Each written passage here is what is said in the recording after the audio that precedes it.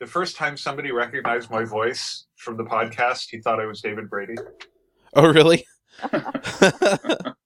It's like, oh my God, I know your voice from somewhere. I'm like, do you listen to Ruby Rogues? Oh my God, you're David Brady. You have more hair than David. It comes across in your voice.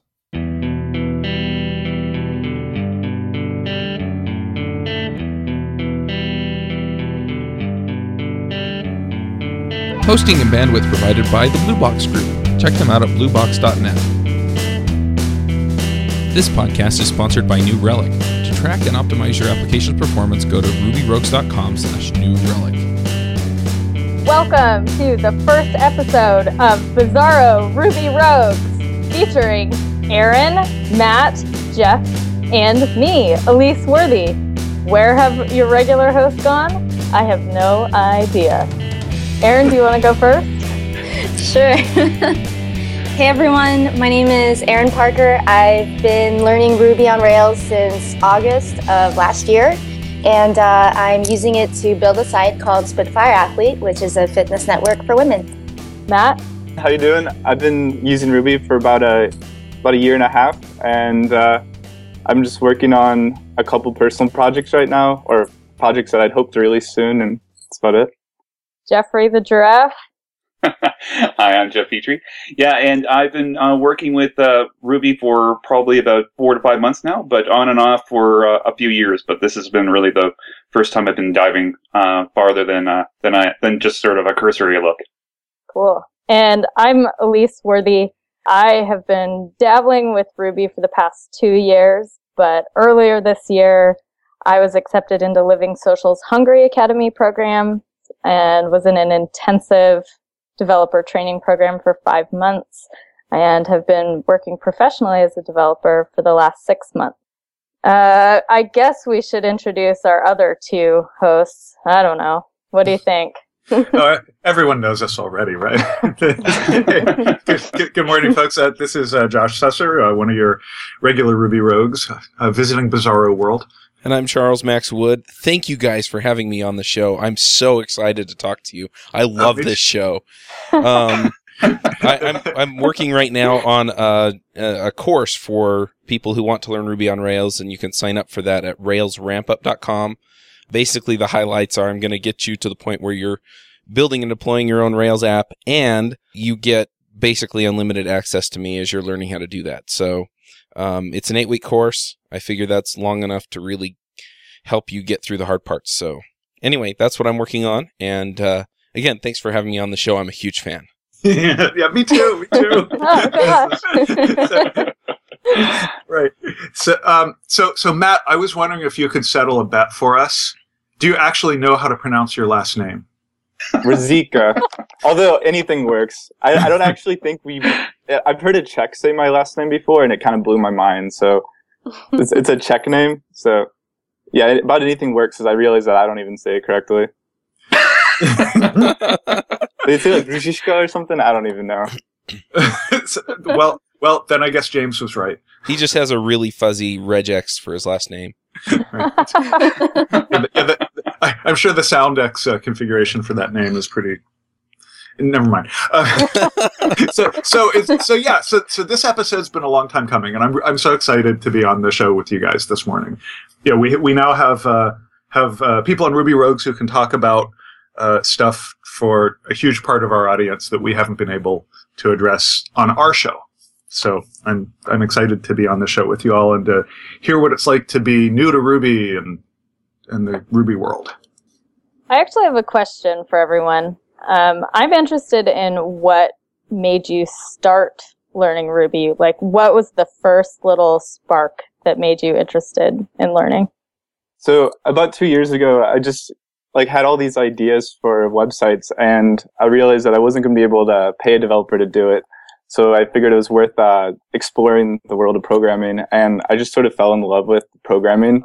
And then over the summer, I just decided that I wanted to master a language, and I found the Rails tutorial, and it was going through building a Twitter clone, which at the time was basically all that I really needed to know how to do to get my idea up and running. And so Ruby just seemed to have the support system to get me started, and I've really enjoyed it. So it was really ideas, like having ideas that I wanted to build that drove my learning process. And Matt, what drove you directly to Ruby though? I went to some programming meetups, and it's really, really tough for beginners to decide on a technology. Like you hear PHP, Ruby, Python, Java, all these things, and all these people who use your technologies arguing that theirs is better. And it can be really confusing to choose one. But people kind of just pointed me to the correct resources for learning Ruby. And I just went on there, and it seemed to be exactly what I was looking for. So it was sort of luck that I ended up doing Ruby, I think. Nice. I guess the question is good luck or bad luck?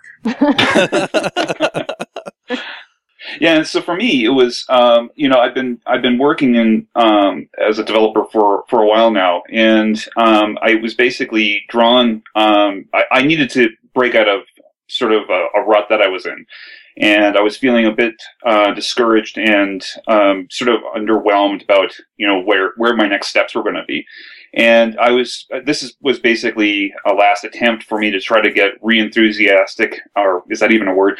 To get enthusiastic again about what my next steps would look like. And what was great was that when I found Ruby and I found what was behind it was this real interest in not just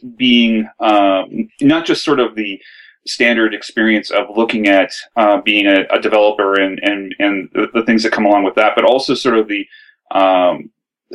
more to do. And I know this is a loaded phrase, but also the craftsmanship behind it. So there was a real sense of ownership of what you were doing. Instead of just shipping, you were shipping good stuff.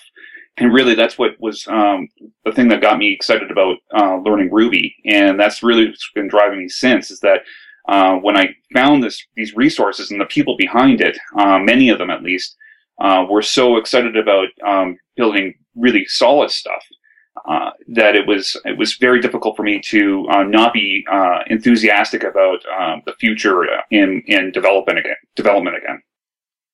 What about you, Elise? My best friend from high school is named Jesse Proudman, and he owns a hosting company. Actually, they host Ruby Rogues, Blue Box. And he's always been sort of the model for who I consider a programmer. I've known him since he was 13, and he's a really cool guy, not kind of your stereotypical programmer. And I had the opportunity to go work for Blue Box and went to RubyConf 2009 and was totally blown away by the rest of the people in the Ruby community, just how kind everyone was, how accepting everyone was. I got to meet just dozens of people who were influential and exciting, and it made me kind of jealous. I wanted to be involved other than just a marketing person. And so that kind of piqued my interest. The first book I bought was Peter Cooper's Beginning Ruby, I think, or maybe it's just called Ruby. And right when I started that job, and slowly made my way into learning some Ruby. Awesome. What about you, Erin? Yeah, so back in April of 2012, I actually was looking on meetup.com for something to do on the weekend, and there was a Rails bridge for women that was hosted at Pivotal Labs.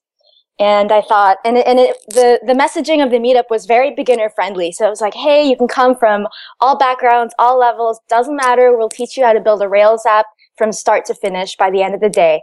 And I was like, wow, if there's anything I should do this weekend, it's this thing. And I actually didn't even know what Ruby on Rails was outside of some technical thing. I just knew it was a technical thing, and I just thought it sounded fun. But I went, and it just opened my eyes completely. I saw so many possibilities, and I always just kept it in my back pocket. And it wasn't really until August later that year when I wanted to build Spitfire in some way, shape, or form, and I only knew HTML and CSS. And I was just ready to dive back into what we started at Railsbridge. And since then, I've just picked it up and committed to it, and started with Try Ruby and continued on with Michael Hartle's book, and just went on from there. So that sounds really cool. And so it sounds like three of you guys didn't have any programming experience at all, or very little, before coming to Ruby, right? Jeff, you'd been programming before, right? That's right. Yeah. Yeah. But Aaron and Elise and Matt, you all just came to programming through Ruby, which I'm kind of jealous. Honestly. I started with BASIC. So did I. I do feel really lucky. I think it was just mostly chance. But I've been able to, I went to a PyCon and I was just at CodeMash, and I feel really lucky to be in the Ruby community. So what is it about the community that you find different? Because I've been to a few programming conferences that aren't Ruby, and I've noticed that the feel is different as well, but I'm curious what your experience is. I don't know if it's something that I can describe. I meet more people at Ruby conferences, and I have no idea why. But at CodeMash, I actually gave a talk on integrating novice developers into existing engineering teams, which was really fun and terrifying. At the beginning of the talk, I was like, hello, please introduce yourself to me because I have no friends here. I would like to be your friend afterwards. And I definitely never feel that way at Ruby conferences. I didn't feel that way at my first one. I don't know. I think something about the language attracts people that are either like me or friendly, or who knows. Yeah, when I was living in New York for a while, about every other week I was going to the Ruby meetups there, and they'd usually be hosted at Pivotal Labs, and it was just a really exciting atmosphere. You have almost nearly 100 people depending on the night, and everyone's just talking about the newest happenings in Ruby or hacker news articles and free beer, and it's just kind of a great gathering to just hang out with other people who are learning the same thing and going through the same things you are. Oh, now you're making me nostalgic. I really liked the New York Ruby meetups. Are they still all about the bad pizza? I like the pizza. I actually use that as a excuse to go all the time. I was like, oh, well, I got to eat dinner somehow. So okay, I guess Pivotal's in a better part of the city where you can get better pizza. Yeah, maybe. That's cool. Yeah, those were impressively large groups that would turn out in New York. So that's a good group of people. So I'm wondering a little bit, is there something about the community that contributes to making it easier for new people to come in? One thing I noticed, so I think it was earlier this week, I started trying to learn a little bit more about CoffeeScript and Backbone and some of the JavaScript frameworks. And I was kind of surprised at how hard it was to find basic introductory tutorials that were good. And I think I've definitely been spoiled by all the high quality introductory tutorials in the Ruby on Rails community that are easy to pick up, well explained, very, very simple to go through. But most of I don't know, maybe this is just because I haven't been in it enough yet, but it just wasn't as easy. And I couldn't find a Rails cast equivalent for it. So I definitely think it's easier for you to find beginner tutorials in the Ruby community and to just have all your beginner questions answered on Stack Overflow, which has been really nice. That's actually really funny. So Aaron, do you know of Peep Code? Nope. Oh, awesome. So, I am the luckiest beginning Rubyist ever because I used to live in Seattle, and, Peep Code is done by Jeffrey Grossenbach, and Jeff lives in Seattle. Otherwise known as Top Funky. Top Funky. Yep. On Twitter and GitHub. Yep.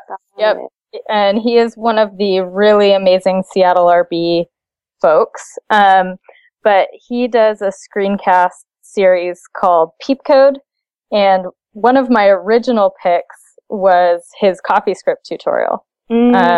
It's really good. So that's a total side, but I think you're right that the Ruby and Rails communities have really good tutorials, and I think some are branching out into JavaScript. So that's kind of a lucky transition for me. That's the drive of the community, though, isn't it? I mean, that's part of the reason why I've been so excited about being going into Ruby further, is because it doesn't end there. It's the people that are behind this that are constantly driving. I mean, that was a perfect example. Not only are they driving towards, producing better Ruby code, producing better Rails apps, producing better whatever, but they're also talking about they're talking about the spectrum of what your stack's going to look like too, which includes things like JavaScript or CoffeeScript or what have you. So, and that's really the fun part about all of this. Yeah, I couldn't agree more. I just went to a St. Louis Ruby meetup about a week ago, and I did a talk on TurboLinks, and I was thinking it's Rails 4, it's great for a Ruby meetup, but it ended up all being about CoffeeScript, and I thought that was pretty interesting. So as I was doing, I was like, wait a second, there's no Ruby in here. I think there's a lot of polyglotism. Is that a word, Jeff? Polyglottery in the Ruby world. And absolutely. Yeah, I know that, like, if you go to a Ruby conference, there's always a bunch of talks that are not even remotely about Ruby. It's kind of amusing, but I think it's a cool part of the community, too. For people who've been, like Elise, you said you've been going to, like, PyCon and other conferences. Do you get that same sort of polyglot perspective at the other conferences, too? I think so. I mean, so I don't have that much experience, so my opinion is very limited, but I appreciated that a lot of the workshops and sessions at CodeMash were introducing different technologies. So if you were a .NET person, you could go to a Ruby course or a beginning Django workshop or something like that. I did feel like there was some polyglottery, polyglottism there. But I think the mesh between, and someone correct me if they disagree with this, but I think the mesh between Rails and JavaScript, particularly CoffeeScript, is pretty symbiotic, and we're moving in that direction, and I think that's pretty cool. So I have a question for all of you about, since we've been talking about community, and that's... it feels like from within the echo chamber of the Ruby world that the Ruby community is both like really interested in doing something positive around diversity, and also sometimes struggles a lot with the topic. But there's a lot of people in the Ruby world who really want to create a more diverse community and make it welcoming for all sorts of people. So I'm curious, since you guys are new to the community, how well are we doing? This is a pet point for me. And Josh, you know that. Well, yeah, this is a pet point for me too. So, yeah. So have at it. Gosh. So everything that's worth doing is very hard, I think. And being involved in programming as a woman is no exception. I think the Ruby community and the vast majority of people in the Ruby community are very wonderful and accepting and pro-diversity, but then there are just some total jerks that are not accepting and have very limited views and don't even want newbies around. And it makes it really difficult because it's challenged my life view. I mean, what I am really passionate about. And it makes it incredibly difficult as someone that doesn't look like everyone else at a Ruby conference. It makes it really challenging. So yeah, it's something I struggle with frequently. Okay, and anyone else? Yeah, actually what's interesting was when I went to Railsbridge, the very first one, I think there were definitely well over 100 women there. And that was my introduction to the Ruby community. So I guess I have a slightly different perspective because not only did I see a room full of women who were all interested in programming, but what I saw a lot was women who came from non-technical backgrounds who are now developers. So there's a girl who majored in philosophy and she came to Silicon Valley and was like, hey, I just want to learn how to program. I realized I can't get a job with my philosophy major. And she started reading Ruby books like they were literature, like from start to finish, and started picking it up. And now she's a developer at ModCloth. And I I was amazed. I met a lot of people like her, and that community, I've been more involved in it as time has gone by. And I also recently, there was a Women Who Code event, and that same day, a friend of mine who's not related to tech at all, she's actually a student in optometry. She texted me. She was like, "Hey, Erin, I want to go party with you tonight." And I said, "Well, I'm not partying, but do you want to come to Women Who Code?" And she laughed and she said, "Okay, sure, I'll come."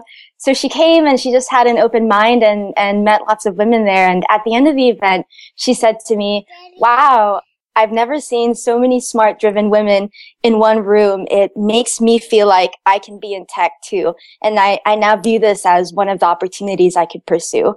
And I just think that's just incredible. You know, it's very, very open-minded. But to Elise's point, like, there are definitely people who have messaged me and have said things like, "Hey, are you actually a programmer? Do you really code? Or is it, you know, are you fake?" Like, I've actually gotten that before on Twitter, twice by two very random people. And I was kind of surprised that someone would dare ask that, but I responded and I said, "Yes, I am. Here's my GitHub. I actually do what I say I do."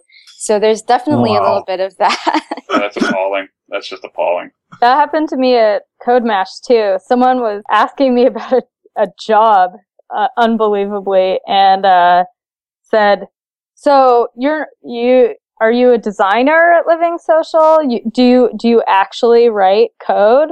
And yeah, it's like, no, I really do. Yeah. Whose girlfriend are you? I know, right? Right. Yeah, it's funny though, because at the same time I've walked up to, groups and said, "Okay, well, how long have you been coding and where do you work?" And yeah, I'll get to somebody who is actually the girlfriend.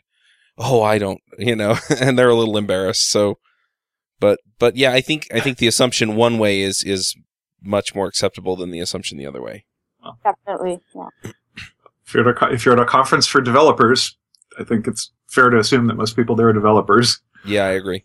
Yeah, I think things like Railsbridge are just outstanding, though. It's such a I just know it on a very cursory level. We don't have anything that's that deep in the community out here, but that I'm aware of, at least.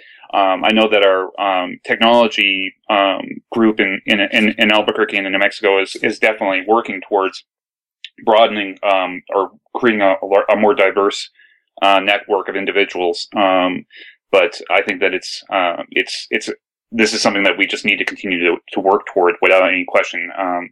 Like Elise said, anything that's worth doing is worth working for. And for me, I don't have the same sort of being a white male. I have definitely some different. I'm in a different position than a lot of people are, and but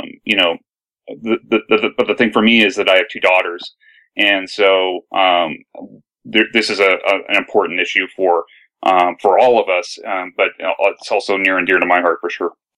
Yeah, I have two daughters as well, and one of my daughters is very artistic, and my other daughter is 3 and hasn't really shown a whole lot of interest in anything either way. But at the same time, I want this to be open to them if they decide that they're interested. And, I'm definitely going to expose them to that, say, "Look, here's how you program, here's how you learn, and then if they're not interested, then fine, they can go do these other things." But yeah, I think a lot of this discussion goes into the math and sciences areas. And, I think it's not an explicit bias, but it's an unspoken bias that, we kind of push the boys towards math and science and the girls towards homemaking and other stuff. And I think girls are as good at it as boys, and sometimes they bring a perspective that I just don't see, and so there's some real power there that we can get if we open things up. And as an aside, in not my current position, but in a previous job, I was actually technical manager of a development team. And I had the really good fortune of working with with two talented developers, and I had the really great opportunity to learn from a woman who'd been a fantastic, who is still a fantastic developer, and it was a great experience for me there, and it definitely helped me improve as a programmer in the future. Working with both of them, but just the point being that gender is simply just not an issue. Mm-hmm. All right. Well, I kind of want to ask another question. So if there's nothing else to be said on this, I'm sure there's always something else to be said on this, but if there's nothing else that we want to share at the moment, then I'm going to change tracks just a little bit. What I want to know is what are the challenges that face new people coming into Ruby? Like I said, I mean, I learned Ruby in like 2006. And so, I mean, the community's changed, the language has changed, the environment that we work in has changed. And so I really don't know what it's like for people coming in now and what roadblocks come up for them. I saw something really interesting on, I think it was Twitter yesterday, or actually, no, it was on Parlay. Jeff was quoting Steve Klabnik. Jeff Casimir was quoting Steve Klabnik and said, if you're learning Ruby now, it's like learning Rails now, it's like starting a soap opera on the 7th season. And I think that's absolutely true. I mean, I know even in the past couple of years that I've been involved in Rails, things have become different, and the tutorials take time to catch up. And so even just the tech changes can be crippling if you don't know how to debug, if you don't know what error messages mean. One small change, like Ruby 1.9 hash syntax could, take up hours of work for a newbie just to figure out. Yeah, I almost quit programming the first day I tried to install Rails. I think it took me about 4 or 5 hours, and I mean, now I'm used to taking 4 or 5 hours to solve a problem, but I think it was just like a one-liner that I didn't have in some like bash RC file or something, and it was just like a really, really simple problem. But when you're new, you're not familiar with the command line. You're not familiar with a lot of the whole environment. So everything's new. And I was thinking about this recently because when I was at the Ruby meetup, we had someone who was new there, and they were interested in learning Ruby. So I thought I would help them out and help them install like the new version of Ruby, because I had 1.8.7, I think. And we just kept running, like every time I tried to install some software, we needed another piece of software, and eventually we hit a dead end because they needed Xcode. And I remember having to do that on my own, and it was a day-long process. And so just getting the environment set up can be a big barrier, which is why things like Code Academy are nice, because you can hit the ground running. They have the environment online. So I have to ask then, do tools like RVM and Rails installer and things like that make it easier? Yeah, I think, I mean, I love Homebrew. I just like brew install whatever, and it just happens. That's great. But like if you're new, you don't even know about Homebrew. So you see all these things like how to install, and you could either do one line or you mess with a bunch of configuration. And so it's just like, I think it really helps to reach out to the community. And I think Ruby meetups are a great place to like get in contact with someone and ask them like, how do I get set up? Like what should I be looking at to get started? It took me months to get my environment set up. I tried so many times by myself. I'm pretty stubborn, and I've gotten a lot better at asking for help, but literally 4 months to even get my environment set up. And this was, is Rails installer available for Mac now? I'm not sure. Still just Windows? I know in the workshops, Rails installer is widely used and everyone loves it. And I believe that Tokaido, Yehuda Katz's thing that's like a Rails installer, is coming along. Oh, cool. Yeah, he's making good progress there. Railsinstaller.org does show a kit for OS X. Awesome. One thing I wanted to add is, as a beginner, getting started with try Ruby, Code Academy, and learn Ruby the hard way. I think what's great about those tutorials is you can it's basically a perfect closed universe, right? There's a question and there's a right answer. And if you don't get it right, you just come back later and try it again, and you move on to the next tutorial, and you feel like you're making progress.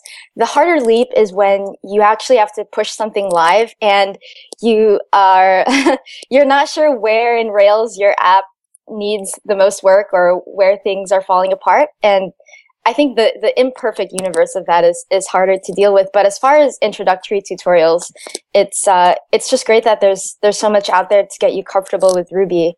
I think another thing that as a beginner I struggled understanding at first was migrations.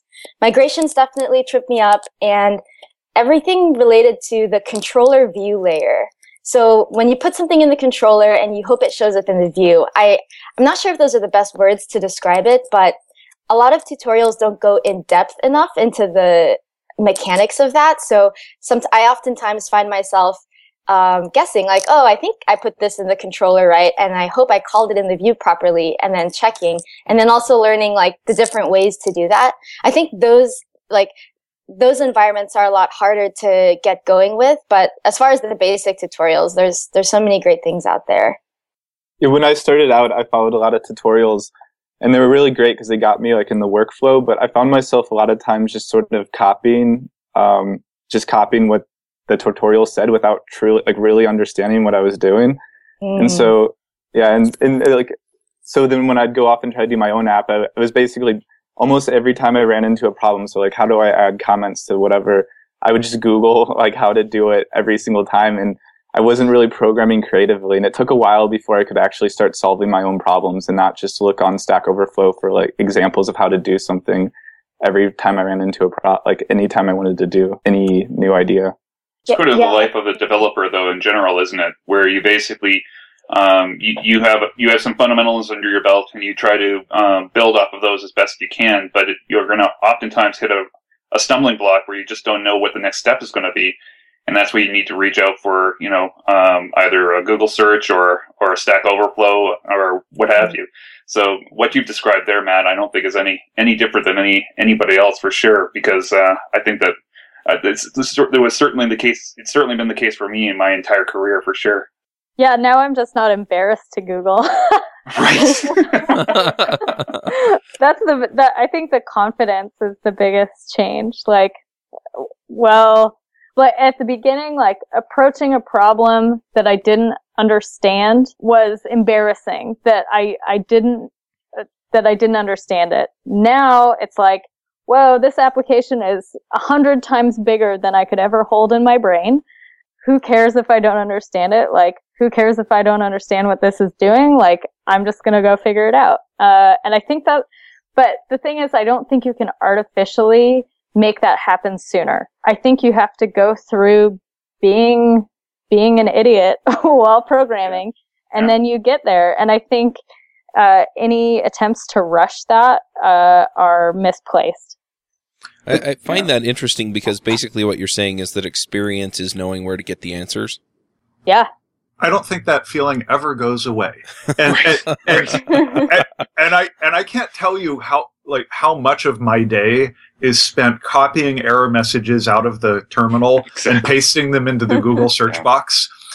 I do that a bunch of times every day. So that is actually a really great skill to preserve from your Nuby days, because it will help you out for much of your career, I think.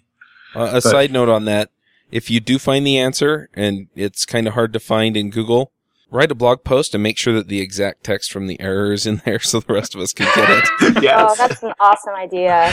Yeah. And the other good etiquette around that is that if you post a question and then you figure out the answer on your own, you can come back and post the answer on that thread in wherever you are. And then, because it's, there's all of these sort of like landmines littered across Stack Overflow or wherever, where people say, "Oh, I got this error," and then like they follow up later and say, "Oh, I figured it out. Never mind." And they're like, "What's the answer?" Yeah.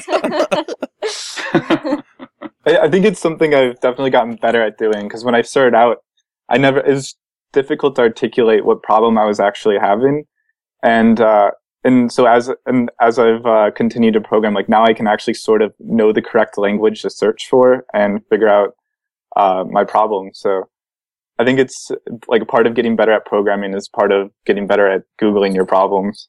So I'm going to change tracks again unless somebody else wants to jump in here. My question now is, we read on the Dreyfus scale in Andy Hunt's book, Pragmatic Thinking and Learning, that experts kind of work off of intuition built on their experience, and novices tend to need kind of prescribed steps to solve the problems that they encounter. My question is it seems like there's a little bit of impedance mismatch because the experts have something that the novices need, and that is the knowledge to solve the problem. Do you run into this? And how can experts be more engaging with novices? Like, how can we solve your problems better? So I can actually speak a little bit to that. So sometimes I'll read a best practice, and I won't understand why that's a best practice, so I just won't obey it anyway. And then I learn why it's a best practice. So an example is like, you're not supposed to delete your migration files, right? But I didn't know why. I was like, well, I can see the schema and the schema RB file, so why not just delete them? And then I deleted them, and then all of a sudden, like, my app didn't work, and I then very clearly and like fundamentally understood why. And I think that's something the novice has to do. It's kind of like the metaphor of how do you get a good sense of direction when you're traveling. And the way you do that is you get lost, and you get so lost that you remember, oh, I'm not supposed to go this way because that's not the way I'm going. And it's in the process of getting lost over and over again and getting yourself unlost that you find your way around the place well. And I think the same thing has been with Ruby and Rails. It's like, hey, this is a best practice. And I'm like, why? And then I just don't do it, or I do the opposite. And I'm, oh, that's why. Okay. Now I understand. So we point out the tripwires and then let you blow your own legs off? Basically. Yeah. Oh my. I think one main thing, Chuck, also is I mentioned Seattle RB before, but Seattle RB was fundamental in getting me started, particularly the help of Ryan Davis.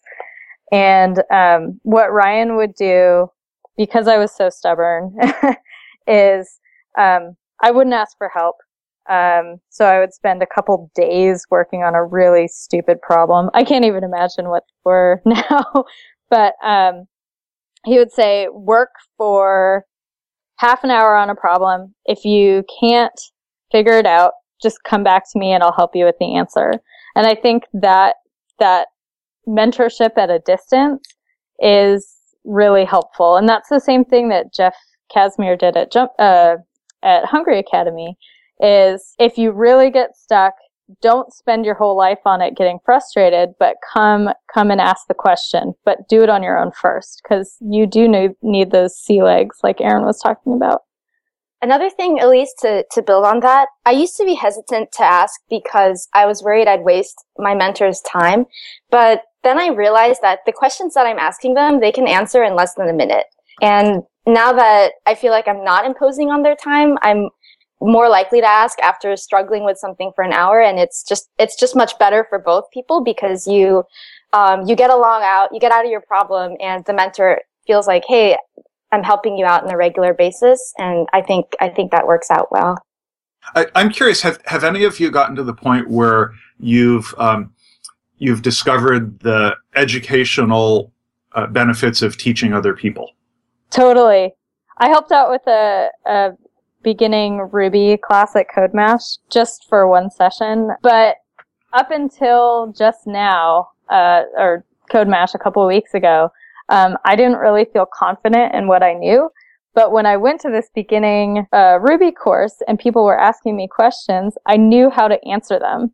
And it was like, oh my gosh, like I know what I'm doing. Like, this is the same kind of question I would ask if I was in this class, and I can answer it confidently. So it makes a world of difference to be able to confidently tell people which direction to go or what the answer is. I was involved with a group called Hack Days, which is part of Tech Ed NYU. I was a co-organizer of the event last semester, and so we did give like talks and stuff. And afterwards, people would come up to me with the Ruby problems because I was like the Ruby guy in the group. And I would like show them like how like I'd show them things that I'd built before because they wanted to know how like they would do a certain thing. And I'd opened up like maybe like a rake file, and they just asked me all these questions, and I realized that I did not know the answers. I just kind of left it abstracted away from me as I was building these things. And so it was, we were basically learning together. We'd like Google like what they were asking and figuring out what's the difference between this and that. And it was definitely a great learning experience for both of us. Okay, that sounds pretty cool. Anybody else, Aaron or Jeff? Have you guys been helping other people learn now too? Yeah, actually, there's a good friend of mine. She's a teacher, and she wants to learn to code to work at an ed tech startup here in San Francisco. So she was filling out one of her applications the other day, and she asked me to come help. And I sat down, and it was a very, not basic Ruby problem, but something that you'd see in an introductory tutorial. And I actually figured it out, and I helped her out. And when I looked at her code, I didn't see what was wrong right away. But when I sat down with it, played around with it for maybe 20, 30 minutes, I got it. And then I got to give her some pointers. And she also said, hey, what do I do when I get errors? And I said, oh, just copy and paste it and put it in Google, and you'll find someone else has your error. And that completely changed her day, because now she does that. So yeah, you guys were talking about that, but that's definitely what everyone does. Yeah, and you know, the great thing about being a part of groups is that oftentimes, and while I'm not in any sort of organized mentoring sort of scenario, the really nice thing is that when you work with groups, that you often are just sort of bouncing ideas off of one another, and one person's question can lead to your deeper understanding of the subject by leaps and bounds. So that's one of the great things about trying to build something with a team or with other individuals outside of in the community and that sort of thing. Okay, sweet.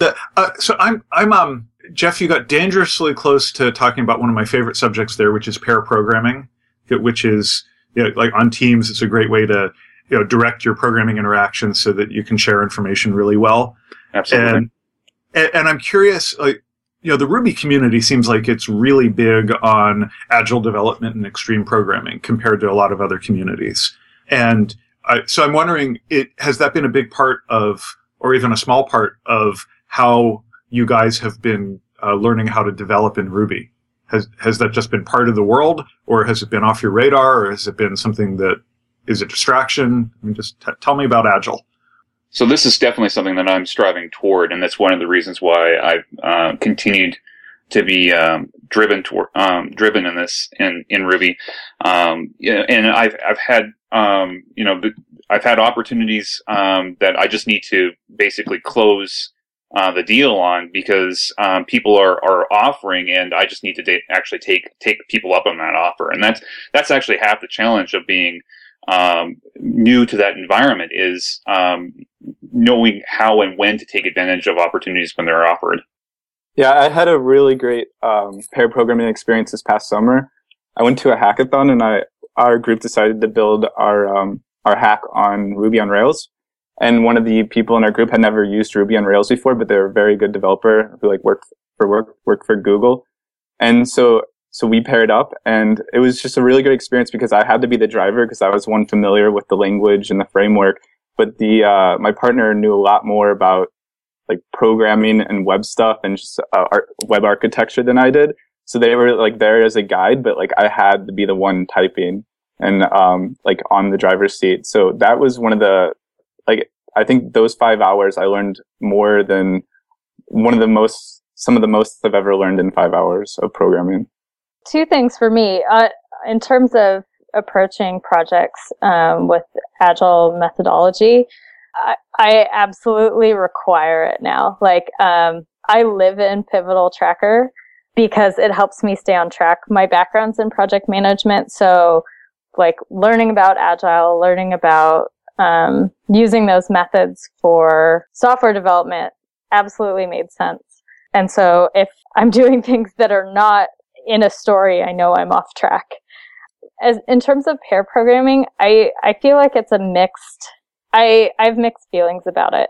I think it's really crucial, and being on an engineering team at Living Social, I have the opportunity to pair a lot.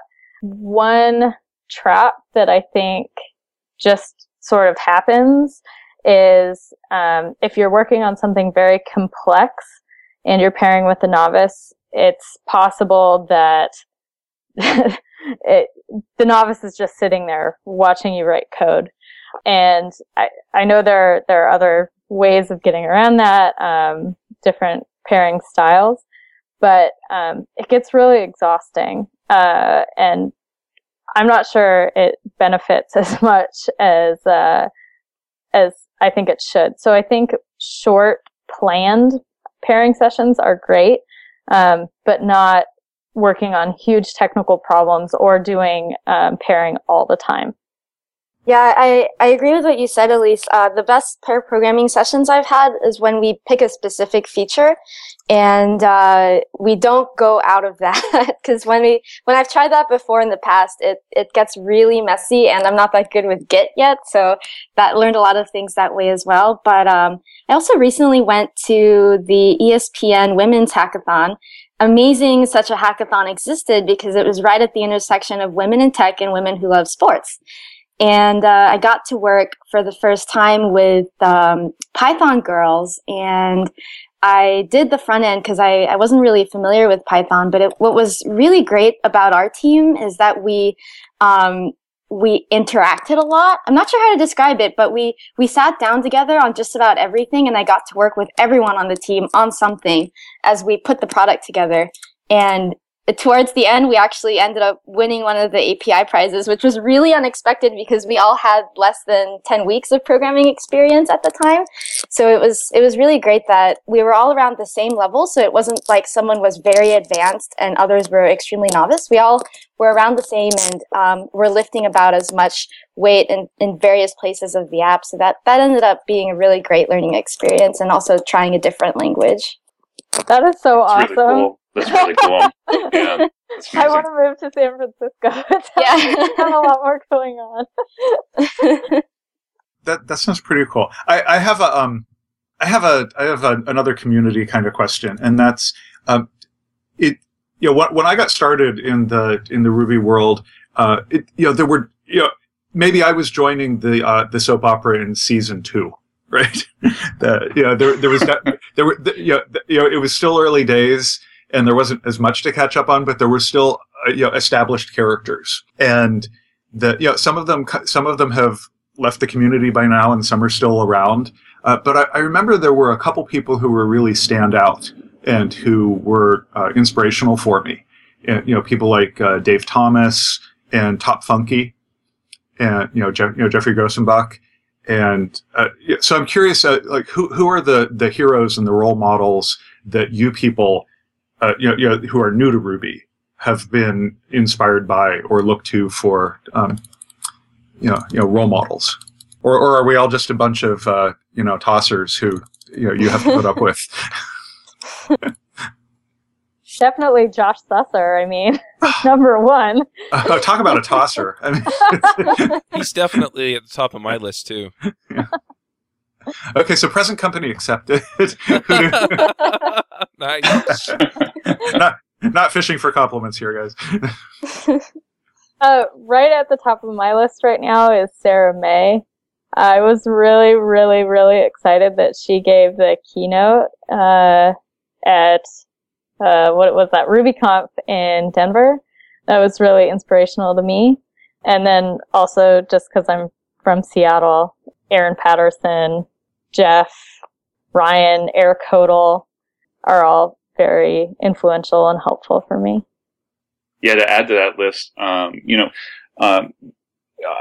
just have to say, because this has come up regularly whenever I've had an opportunity to chat with people or show people the presentation. But Katrina's presentation on refactoring was such a big thing, and it still continues to be such a big thing, that I've even had people say that Katrina's presentation inspired them to become to get into software development at all. Which is really awesome. The other person who really got me enthusiastic actually about working more heavily in open source was Steve Klapnick. He's really been amazingly accessible, just through Twitter just by itself, and he made me feel more confident that I could actually participate even in a limited fashion in open source projects, which was really very cool. But that's just to carry on from that awesome list that you've already started. I actually have an interesting story to share. The person who I interact with a lot is her name is Eve, and her Twitter handle is Evadne. You guys should check her out. But I actually met her at Phil's in San Francisco. She just happened to be sitting in front of me, and I just started a conversation with her. I was like, "Hey, what are you working on?" And she was working on an iPhone app at the time, definitely a polyglot. So she does Rails, iOS stuff, and a little bit of JavaScript stuff on the side. And she basically dropped out of high school to do programming full time, and ended up not going to college because she's just been hacking on whatever she's wanted to hack on. But what's great about her is she thinks through problems very clearly, and when we work together, when she shares her thought process with me, I learn just by listening to how she thought through something. And then when she codes, she's extremely fast. It almost makes you dizzy if you're just watching her computer screen. And one time we were at Phil's, and she was coding next to me, and I was watching her, and we were working on something. And these two guys came up to us, and they basically were like, "Hey, we're hiring developers. Here's our card. Come call us and interview." And I was like, wow, I've never seen this happen before. I think someone just tried to hire you. And she basically said, "Okay, thanks." And she put their card in her pocket. And I don't think she ever reached out to them. But I'm in contact with her a lot. And she's the person who helps me get unstuck. So I really, really look up to her and have learned so much from her. Yeah, it's at Evadne. Yeah, I've also got a friend who I work. He works in a different company than I do, but we work in the same colo, and he's been just nothing but an absolute asset as far as any questions that I would have. And he's actually helped build sort of a small group that we're starting to dive into other pieces of Ruby development as well, which has been a lot of fun.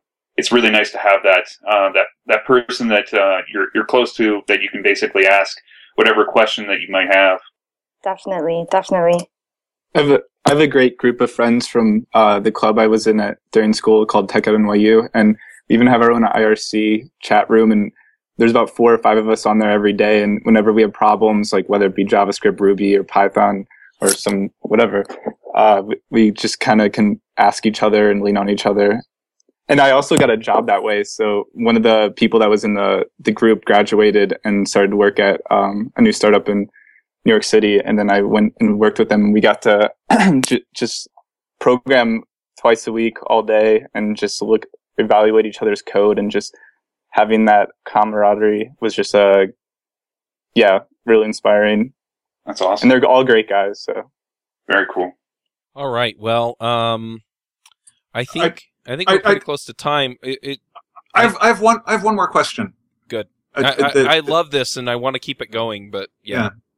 So, well, this is one that's pretty topical and came up on Parlay, and we were talking about Steve Klabnik did a post last week, I think, called "Rails has 2 default stacks," where he talks about the omakase stack, which is David Henry Hansen's, hey, this is the Rails defaults, this is what we ship with out of the box, and it's we've curated all the defaults for something that we think makes sense, and they go well together. But Steve was talking about, here's this prime stack where pretty much everything is different, but they still play well together. And I'm curious, for people who are just starting out in Rails, did this help clarify how you thought about all the different technology people talked about in their blog posts and how things fit together? Or is it just like a big confusing mess about where, you sit down to do a Rails project and you have no idea which pieces of technology you should be using? Or, so it's, when I started doing Rails, there wasn't too far you could stray off the golden path. So true. Yeah, it's like you could just use ERB, and then there was, oh God, what was it called? It was like Haml, but it was Why the Lucky Stiffs Markaby, I think that's what it was called. So there weren't too many options, and like it was hard to use Postgres. Yeah. This is a question that I wanted to ask too, because when I got started, it was model view controller, and everything was pretty much set, and then you just dumped everything else in public, and now you have the whole asset pipeline and things like that, and so is it hard? This actually I think brings up a bigger question too, but I don't understand what the big fuss is about. I mean, it's like you can modify anything you want. The wonderful thing about being in Hungry Academy was I got to try so many different things. So I tried Haml, and I tried Thin, and I tried, a myriad different modifications. And so I don't know. I guess for defaults, like, yes, they're there, but I'm happy to change them based on either project requirements or my preferences. Like, big deal. But then also, I think this brings up another question that I'd like to talk about, maybe before we close, which is it okay to be a programmer and not really care about the technology conversation? Because I find that I just get upset a lot of times by the back and forth, and that it actually has very little bearing on what I do day to day, because it's so opinion laden and emotion laden, and I don't have enough bandwidth for it. No, I don't think that that's necessarily a bad thing, and I don't think it reflects on you or anyone else. My tendency is to kind of ignore a lot of those conversations until it's a conversation about something that's causing me pain. So, I mean, I switched to Haml because I was routinely leaving off closing tags and a couple of other things that Haml just solved for me, and so I switched over to Haml, and I still use ERB about half the time. But, until it's a real pain, you're not losing out, you're not being delinquent in any way by not paying attention. At the same time, though, some of these conversations have more to do with shaping the community than they do about the technology stack, and those are the ones that I think everybody should at least be aware of. Yeah, definitely. I agree with that. I think also when you're new, I guess you just don't really understand the intricacies. So, for example, I've been hearing a lot of people say, "Oh, you should switch over to PostgreSQL." And I actually just don't know why. And they'll say, "Oh, it's better. It's just a better database." But like you said, Chuck, it hasn't been a pain point yet, and I haven't bumped into it enough to where I start thinking, "Oh, I think I should start to do that." Whereas same thing here, like my HTML files or ERB files are really, really crazy on the HTML, and they're starting to get so crazy that it's a pain for me to look at them. And now I'm starting to think, hey, I think I should switch over to Haml so that it's easier for me to read my own files. And I think that might be, for beginners, a good way to know when to start getting into the conversation around different types of technologies. But the same thing is with testing. Like, I don't really know the difference between RSpec, Cucumber, Minitest. Like, it hasn't gotten there yet, but I'm sure it will one day, and that's when I'll start tuning in. So Aaron, I want to say just one thing about that Haml being the thing to do to solve the insanity in your view templates, because they get crazy. Mm-hmm. And I think that it might make them more readable and easier to sort of understand what you wrote there, but that maybe a better way to deal with that is to try and simplify the structure of things so that you don't need to use something like Haml to understand what's going in the templates. Yeah, definitely. Actually, someone on Twitter, his name is Philip, he actually read my code for Spitfire, and he said, "Hey, this page is extremely redundant. You should try and refactor it." And then I had to look up, like, what's refactoring? How do you do it? And he helped me out with that. And I actually counted. I went from over 96 lines of code to like 30. So that helped. Ooh, nice. Definitely helped a lot. And that's awesome. It's important. Yep. Yeah. So sometimes using a more manual tool or a harder tool forces you to clean up the underlying stuff much more effectively than using a tool that lets you gloss over the pain more easily. Right, yeah. Yeah, I think there are merits both ways. You just have to weigh what you want out of it. Yeah. So. Yeah, it's not like Hamill's a bad thing at all, but well, maybe it is, but yeah, we're not opening up that can of worms right now. I just can't go on record as saying Hamill is great. Okay. Matt, Jeff, I don't think we've heard from you talking about this. Yeah, so I've just been sort of trying out all kinds of different things very briefly, not spending too much time with it, just to kind of get an understanding what people are talking about. So for example, people are talking about JavaScript frameworks. I've looked at Angular, Backbone, a little bit of Ember, just to kind of get a feel for what they're talking about. And then like, I don't know, just understanding like what's out there is really nice. So like as of yesterday, I was trying to model a many-to-many relationship, and I realized it was going to take a lot of hits to the database, and it was going to get like a little complicated. And I remembered that I'd seen a presentation on MongoDB, and so just like quickly went through a tutorial on MongoDB, and it had like a perfect command to do exactly what I wanted. And so I think it's just nice to understand that there are like other options. I don't get as passionate about it though. Like, so yeah, some people will really argue about it, but I guess that comes with years. Yeah. You don't fight about it until you have real experience. No, I'm just kidding. Yeah, I think it really just comes down to, I mean, some of the technologies have some obvious flaws, and so if you can live with those flaws, it's a trade-off that you're accepting, but yeah. I might be one of the few Rubyists that got into it without really having a defined path towards Rails. And so, well, I'll happily admit that, well, maybe not happily, but I'll readily admit that Rails is definitely lacking in my experience right now, and that's something I'm correcting at the moment. But one of the things that I had to be careful of was that the interesting thing about this for me was seeing the arguments that were in play over things in Rails specifically made me feel less inclined to adopt it as a framework.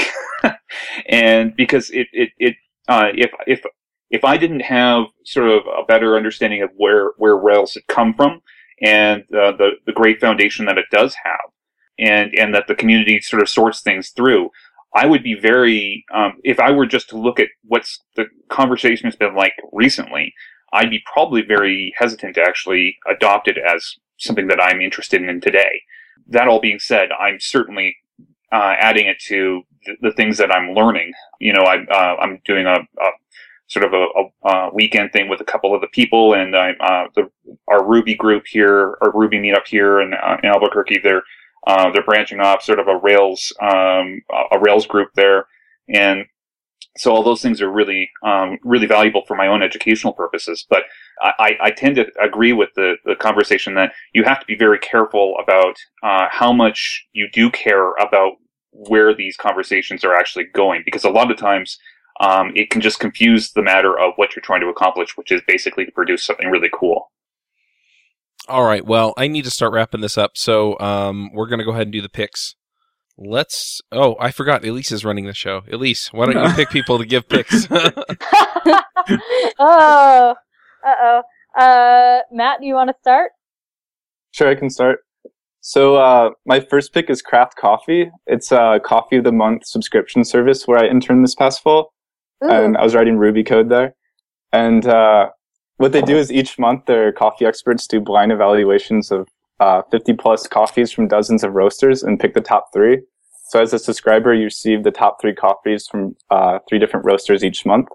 And working there was awesome because it's really good coffee, and I got to drink craft coffee whenever I wanted, and it's probably the best I've had. So that's my first pick. And then my second pick is I'm planning on traveling to South America pretty soon. And I found this site called Duolingo, and their slogan is learn a language while translating the web.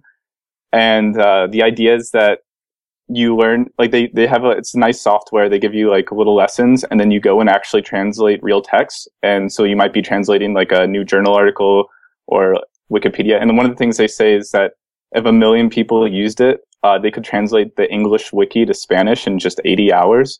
So it's kind of a cool concept. I found out about it through a TED Talk called Massive Scale Online Collaboration, and it kind of gives you a big picture view of like how these kinds of things can work. I think it was started by the guy who started CAPTCHAs, which they now use to translate books on Google Books. Awesome. So those are my picks. I love Duolingo. That is so cool. I'm learning French, though, very slowly. Yeah, I think that Spanish, Portuguese, French, German, that's all I have right now. Awesome. Jeff, you want to go? Sure. So, in my, I've been basically trying to find as many places where I can, sort of learn off of others as much as I can. So, in that sense, I've been trying to find other places, preferably something where I can basically, still be in my slippers, where I can basically participate in some sort of conversation and see where things are going. So. There's actually been a couple of sort of Ruby Hangouts. Well, one's actually called the Ruby Hangout, and they have a monthly meeting where they get together and they do a G+ thing where there's usually a presentation. Jeff Cashmere did one, I think, and there's been a variety of others, and I'm afraid the other names are escaping me right now. The other is BantoConf, which is something that I just found out through Parlay last week, and I participated in it the first time last week, and it was really great. It was basically, you join a couple other people or a variety of other people, and you watch a presentation, and then afterwards you do a G+ Hangout, and you chat about what happened there, and that was really terrific as well. Another pick that I have is a service called Code Triage. And it's really cool because basically what it does is it allows you to sign up to get a daily email that basically points you to a GitHub issue of a repository that you're following. And it pretty much allows you to get a feel for what's going on in that project, gets an idea about what the issues are there, and if you can actually participate as far as producing code that can do a fix there, then that's one way that you can sort of maintain sort of your involvement in open source. One other pick that I have is I tend to write a lot of notes. I do sort of how I document my day. And I think it was on the Sandy Metz show, Josh, you may have mentioned, I think you mentioned Marked, which is this great app that does markdown to HTML or what have you. Well, the same person who's built Marked actually has another product called NVAlt, which is this really fantastic. Basically, I use it for all the notes that I take, and it directly links into Dropbox. And basically, I can have my notes anywhere. But when I'm working on my laptop, I've always got thousands of notes available to me at any given time. So it's a really great app that if you're interested in basically documenting things, this is a terrific service. If I can, I got two others. One is part of the thing that participating in the Ruby Nuby contest, we received a variety of discounts to a few services. One of them was the Pragmatic Studios Ruby course, and I actually took it. And I wish I could say that I've completed it. By the time this airs, I will have. But it's absolutely outstanding. Mike Clark is just a fantastic instructor, really interactive on the forums, and basically it's a terrific introduction to Ruby if you have any sort of hangups. I had a little bit of experience with Ruby before I took the studio course, but it's just been outstanding since because it fills in a lot of the blanks. And the a presentation that I wanted to mention was the one that I actually mentioned in my video, which is Ashish Dixit's Making a Difference Right Off the Bat. He presented this at the Madison Ruby 2012 conference, and it's a really good. I think it's a good way that you can see how you can introduce newer developers into your workflow really quite nicely. And I think it's a really good presentation, and give it a shot and take a look at it. Cool. Thank you. Erin, you're up.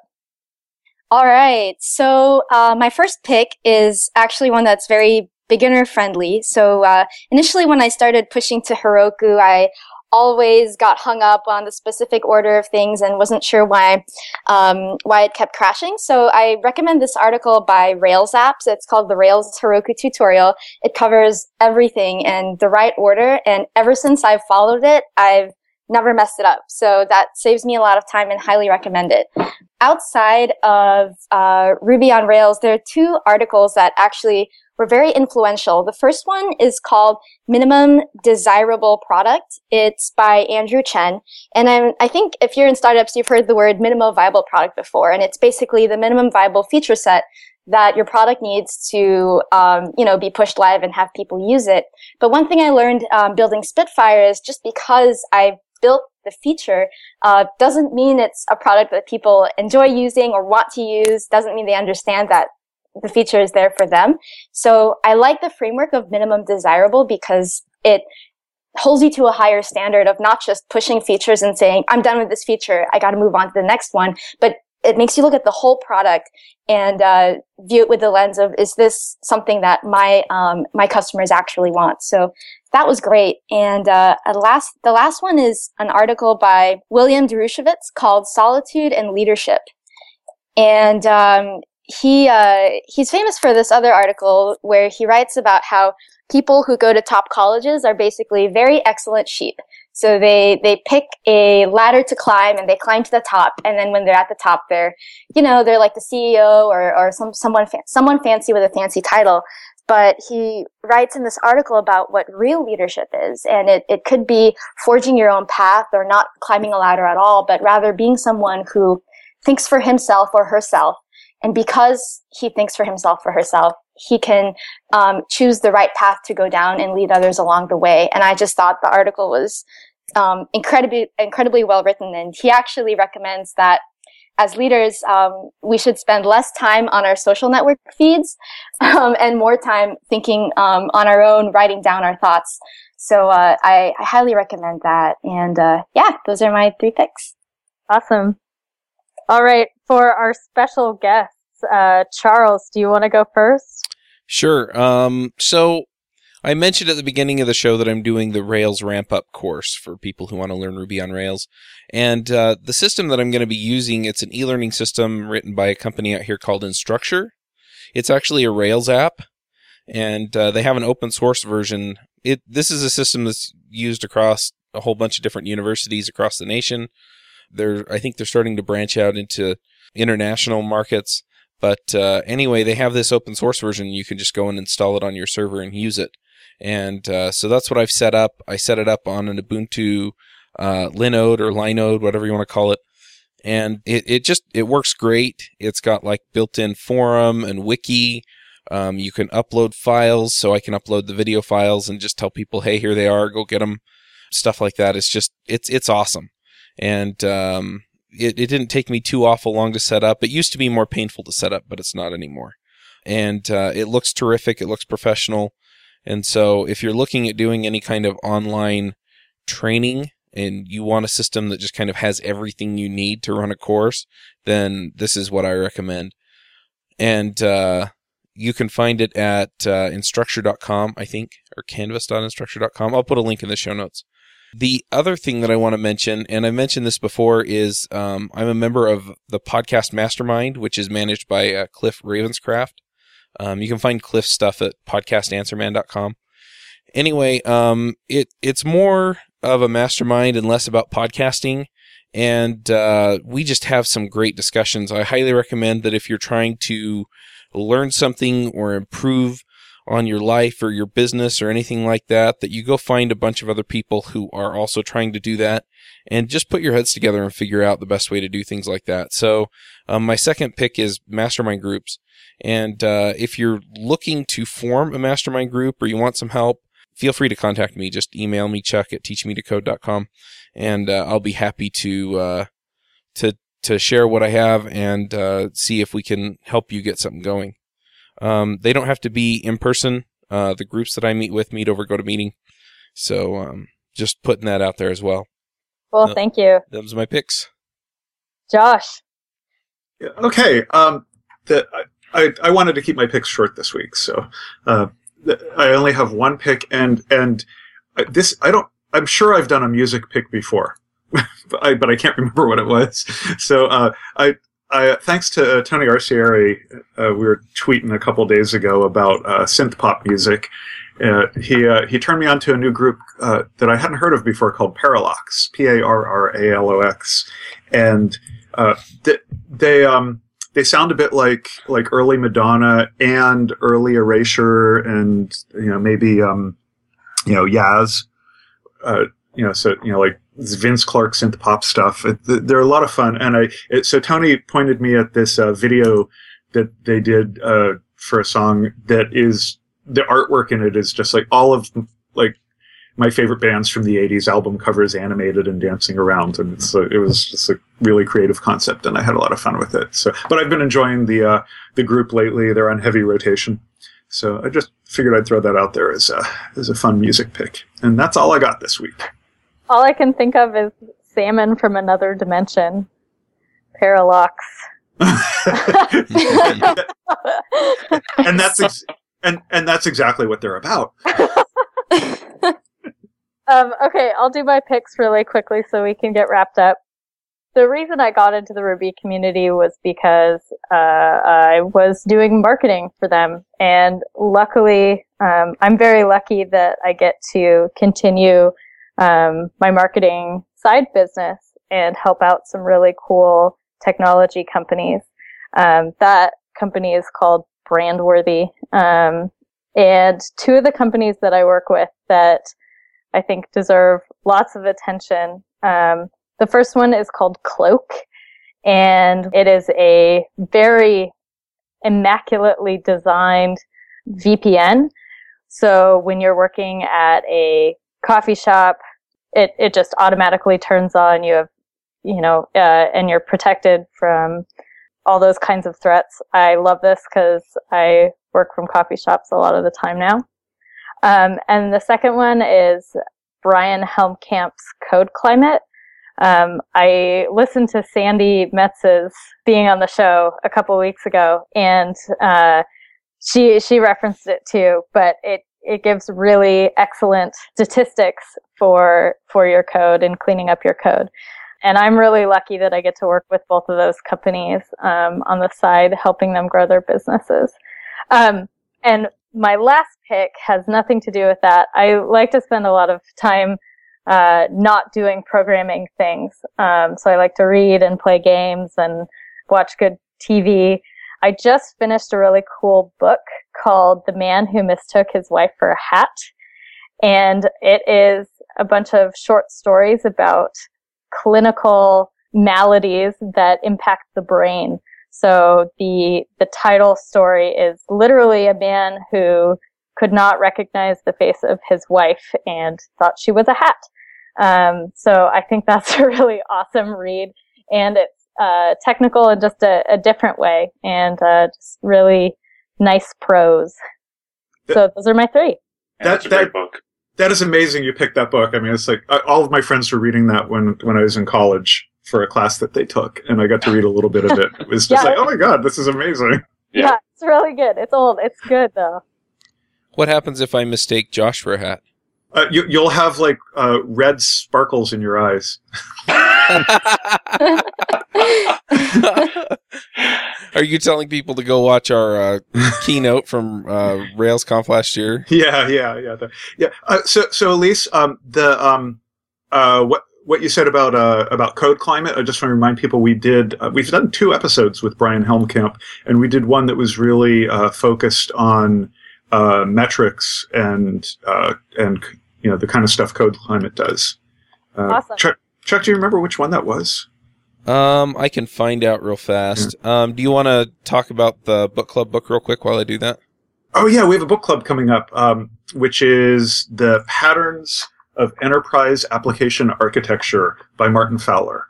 And it's not a new book. It's been out for I guess a decade or something like that. And a lot of it, if it's kind of crazy. You open the book and you take a look at the list of patterns that it is addressing, and it sounds like you're looking at the list of classes from Rails. So it's just very much where where DHH got a lot of his direction for how you put Rails together. So I think it helps give a good grounding in what Rails was developed to be. And we're going to have Martin come on the show. We're going to talk about the book, standard book club thing. So go pick up Patterns of Enterprise Application Architecture, and we'll have Martin on the show, I think, in a month or so. Yep, and the episodes that Brian was on were 41, where we talked about code metrics, and 83, where we talked about fat models. Oh, cool. So Elise and Aaron and Matt and Jeff, I want to thank you for having us on the show with you. Thank you. It's been awesome. Yeah. Can I just say squeak? Thank you. I gotta be on the show with those guys. Do you guys want to tell people like your Twitter handles or anything so that they can keep up with you and what you're up to in the world? Sure. Mine is Never Bend Easy. And say your name again so people can... Oh, sorry. Yeah, this is Aaron, and mine is Never Bend Easy. Mine is my name, so it's my Twitter handle is @MattRazika. You might need to spell that. We'll put it in the show notes too. Matt and then RUZICKA. This is Elise, and mine is my name, which is ELISE Worthy, like the word WORTHY. That's my GitHub too. And for mine, Jeff, it's at Geopet, and that's the same for my GitHub. So it's GEOPET. Awesome.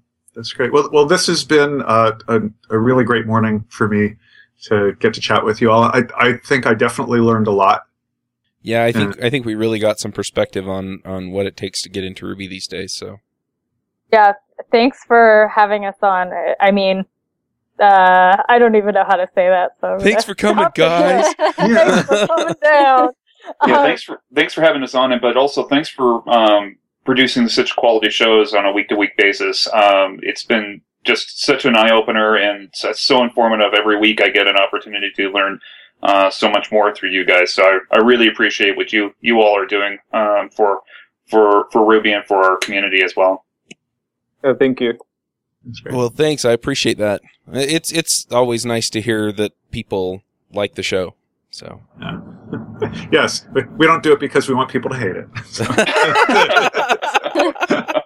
Although I think there must be some podcasts out there where that's what their goal is. Yeah, well. Anyway, thanks so much, guys. I just want to thank Ryan Bates and Railscast and the Ruby Monk project and the Pragmatic Studios for supporting the Ruby Nuby project. It's been great to use those and have those assets available to us. Thanks. Yeah. Thank you. Thanks, guys. Thank you.